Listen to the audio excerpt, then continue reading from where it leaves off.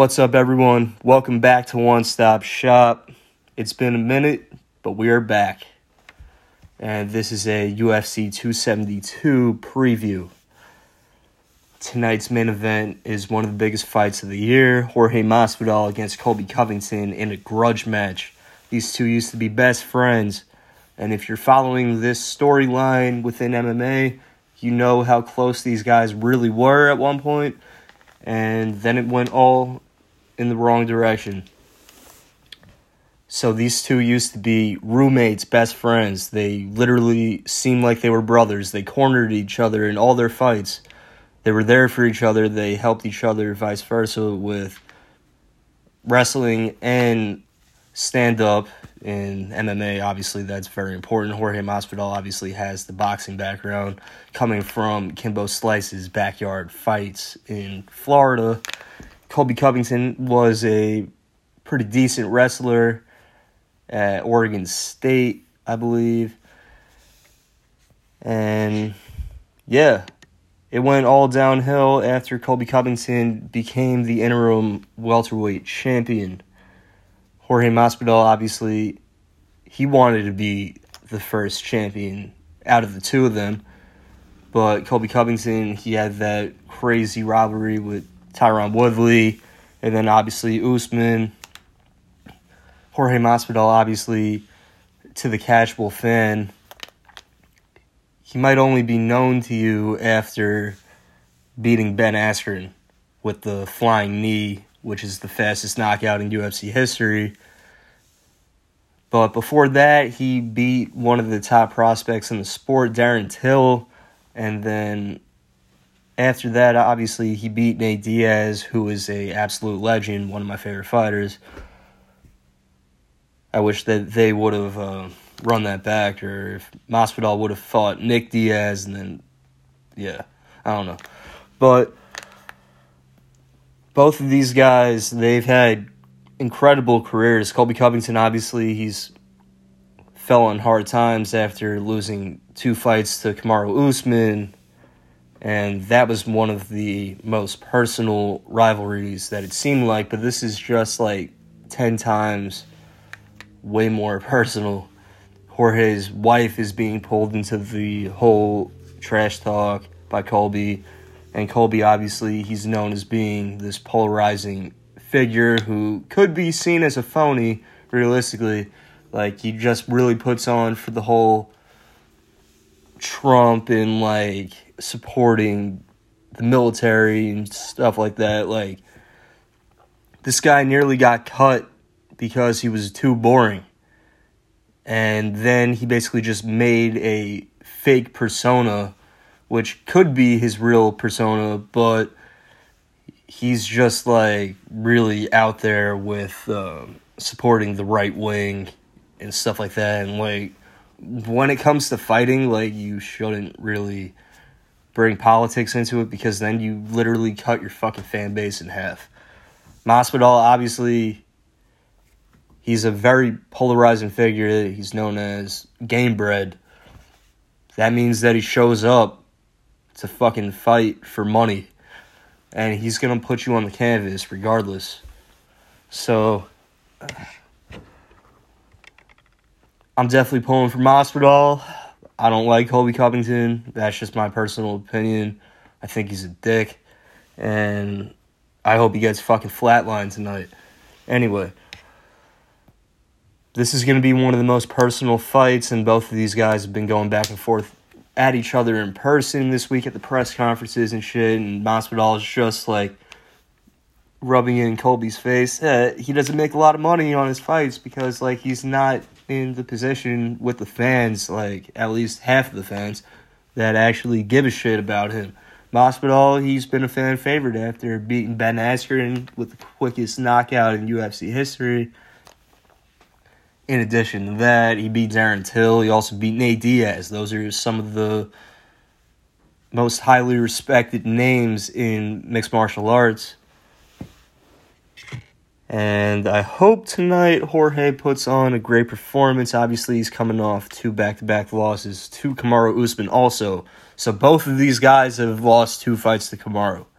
Obviously, in Jorge's first fight, he took it on less than a week's notice, so he didn't really have the opportunity to really prepare for it. He kind of got thrown into it and took the fight in Abu Dhabi on Fight Island last year, and then he would get the rematch a couple months ago, and obviously he got knocked out for the first time in his career, so you got to expect that he's going to come back completely focused. He's one of the most accurate punchers in UFC history.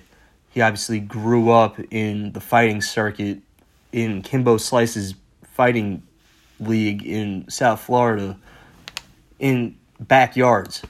This is how far Jorge Masvidal has come. He's obviously fought so many fights in his career. He's 35-15. Colby Covington 16-3. He's had a lot of less experience. Jorge Masvidal, he really brought Colby Covington into the spotlight because he sought him out to help him with his wrestling back in the day. Then that's really how they became friends when they were both at American Top Team, which is one of the best fighting camps in the whole entire world, if not the country. But pulling for Masvidal in this, it's a great main card.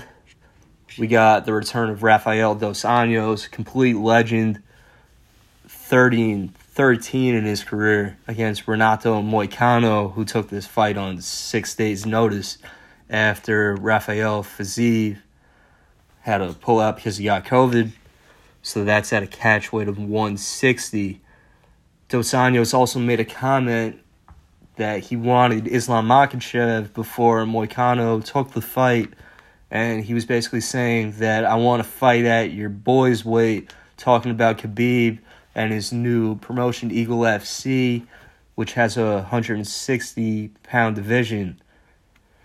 So maybe this is something that could spark a 165-pound division in the UFC because it goes from 155 to 170 to 175. So that's a big difference. There should definitely be a weight division in between. Some guys have difficulties making weight, so that's going to be a great fight. Two Brazilian top fighters going at it in that one. So that's going to be a crazy fight. Then we got Edson Barboza against Bryce Thug Nasty Mitchell. Bryce Mitchell's going to be rocking his camo shorts, so you might not be able to see him. So he's going to probably try to pull off something crazy, grappling-wise, against Edson Barboza, who is one of my favorite fighters to watch. Can absolutely light somebody up on the feet, can kick your head off, and is a very technical fighter. He's 22-10 in his career. Bryce Mitchell is 14-1. Obviously, he's had a little less experience, but he's been around for a while. Barboza is a very highly respected veteran. So that's going to be a great fight, kind of contrasting styles in that one. Then we got Kevin Holland against Alex Oliveira, which is going to be a very intense fight. Kevin Holland, obviously, is a fan favorite. He loves to talk when he's in the octagon, and basically he has a good time when he's fighting.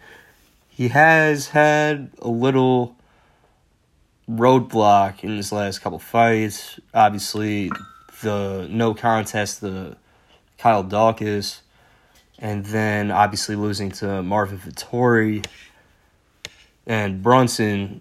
So now he's at a different weight. He dropped down to welterweight to try to become a contender. Maybe become a future challenger for the title against Kamaru Usman. He obviously needs new challenges in that division because he's basically wiped everybody out. And yeah, Kevin Holland, very exciting fighter. People don't give him enough respect because they think he's a clown sometimes, but when he gets in the octagon and he's locked in, and it seems like he's locked in, he gets the job done. Alex Oliveira, known as Cowboy, one of the craziest kickboxers in the UFC. He's been around a really long time. 22, 11, and 1 in his career. Kevin Holland is 21 and 7. So they both had a lot of experience inside the octagon. And that's going to be a great fight. I got Kevin Holland in that one. Then the first fight of the main card, we got Greg Hardy against Sergey Spivak. Obviously, Greg Hardy, if you're an NFL fan, also, you know who Greg Hardy is. But he hasn't had the easiest go at it in the UFC. And I'm sure a lot of people love to see that because he obviously is known for going to jail and getting kicked out of the NFL for domestic violence. So a lot of people love to see him lose. I'm kind of indifferent to that. I feel like he's trying to change his life. He's seeming like he's in a better place now than where he was when he got kicked out of the NFL. Sergey Spivak, he's a very decent prospect in the heavyweight division. Greg Hardy just came off the loss to Tai Tuivasa where he got sent into the Shadow Realm, so maybe Spivak can try to catch him and swarm him, make him nervous. He's got to get close to him and try to get him in the clinch against the cage. That's probably his best bet, and try to knock him out. I don't see that one going past the first round. Then on the prelims, we start off with Marina Moroz against Maria Agapova. That's going to be a pretty good fight. Agapova has been coming up in the division. She's 10-2 in the flyweight division. Moroz is 10-3. That should be a decent fight to start off the prelims. Then we got Nikolai Negumereanu against Kennedy Nzechukwu. That's going to be a pretty good fight. Both of these guys, top prospects in the light heavyweight division, and that division is definitely on the rise after Glover Teixeira basically came in and dominated Jan Blachowicz. And then that division is basically going to keep going through Yuri Prohaska when he fights Glover later in the spring. But Kennedy Nzechukwu, he's 9-2. Negumereanu, he's 11-1. So that's definitely a fight to watch. The next fight is a great fight in the women's strawweight division. One of the top contenders, Marina Rodriguez, fighting Yan Xiaonan. So I also have a parlay that I am pretty confident in. So I picked Kevin Holland, Jorge Masvidal, and Marina Rodriguez. I think all three of them are going to get the job done. And if you parlay that together, you can make a little money depending on how much you put down. So, actually a lot of money. And then you got Jalen Turner against Jamie Mullarkey. Again, this fight card is stacked. These guys are going to freaking knock each other out. In lightweight division, Mullarkey out of Australia. Jalen Turner is the American in this fight. And Turner has the reach. He's also a southpaw. So that's going to be a fun one to watch. And then on the early prelims, we got Long Island's own Brian Kelleher facing Umar Nurmagomedov, cousin of Khabib. So Brian Kelleher is the big favorite in that one because he's fighting a Nurmagomedov. Obviously, the Russian invasion in the UFC is something that has taken the whole sport by storm. Khabib has guys in all different promotions now, like coming in there and completely dominating the whole entire landscape of each division. So Umar Nurmagomedov is a featherweight. Then also on this card, we got Tim Elliott against Tagir Ulanbekov, who's also out of Khabib's camp, and that's a flyweight. So I guess Khabib's strategy is that he has guys in all different weight classes that he could try to make champ, which is insane. He's going to be one of the best coaches, like taken after his father.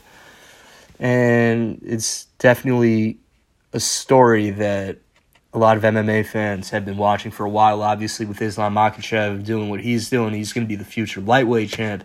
Then to have Umar and Tagir in the flyweight and featherweight division, just crazy. Then they also have some heavyweights also.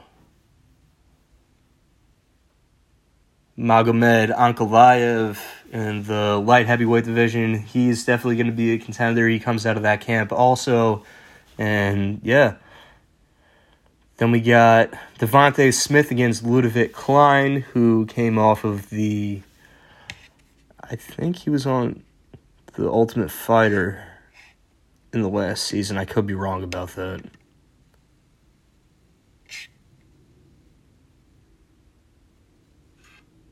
Yeah, no, he wasn't on the Ultimate Fighter. That was somebody else, my bad. But anyway, he's out of Slovakia. He's definitely somebody that MMA fans have on their watch. He's 17-4, and he's a very dominant fighter. Devontae Smith, he's going to have his work cut out for him. And then the first fight of the night, Dustin Jacoby facing off against Michael Oleksiejczuk out of Poland. And Dustin Jacoby is the favorite in that one in the light heavyweight division. Jacoby, obviously, he's one of the highly touted kickboxers that made the transition over into regular MMA. So that's going to be a great fight to start off the night. Hope it's a good one. Yeah, but overall, really looking forward to this fight card. It was fun to make a podcast again.